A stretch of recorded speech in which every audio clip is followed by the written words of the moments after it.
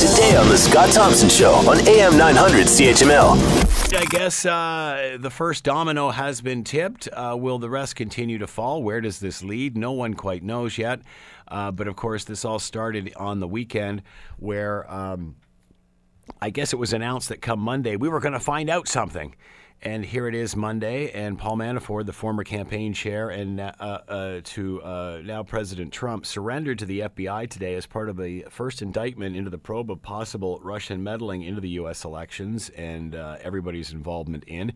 He's been charged with 12 counts, including conspiracy against the United States, money laundering, and false statements.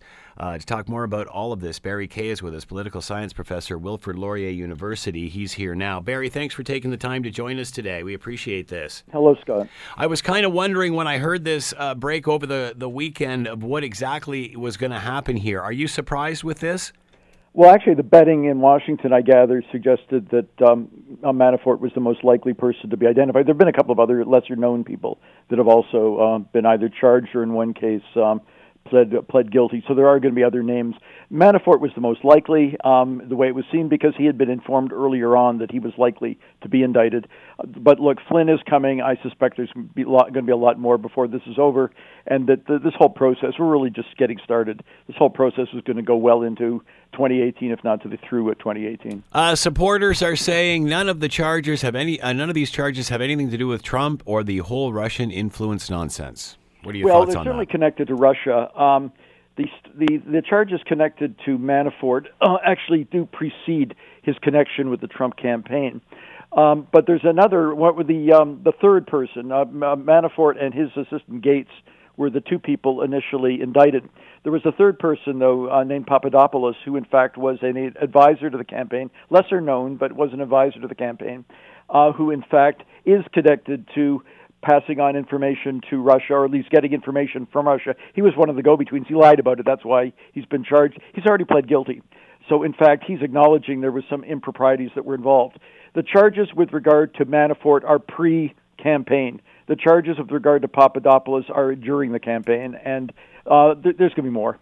Here's what David Weinstein, a former federal prosecutor, had to say. Unfortunately, many clients don't listen to their lawyer's advice. It's always a better idea for people who are perceived to be the ultimate targets of investigation to not make any statements, because at some point in time those statements inevitably come back to haunt them.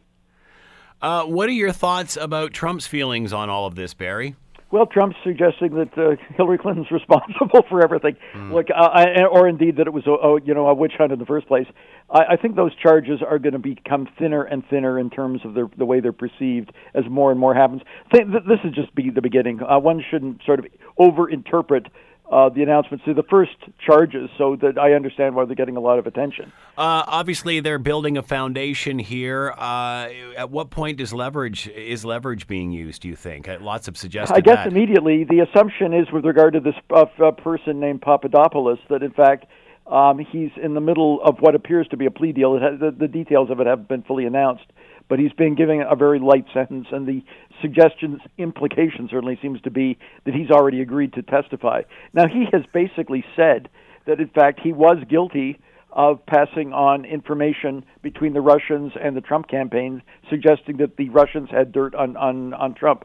The fact that what he's pleading guilty to is the fact that he lied about it when first interviewed by the FBI, or at least with the government authorities.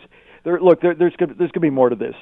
Whether or not Trump is personally involved in colluding with the Russians, only time will tell. I really don't know. What's interesting to me more than anything is how guilty he acts about all of it. Yeah. He's acting like he's concerned about trying to block the administration, block the investigation, to suggest there's collusion. He wants people to be looking at the trumped-up charges on Hillary Clinton.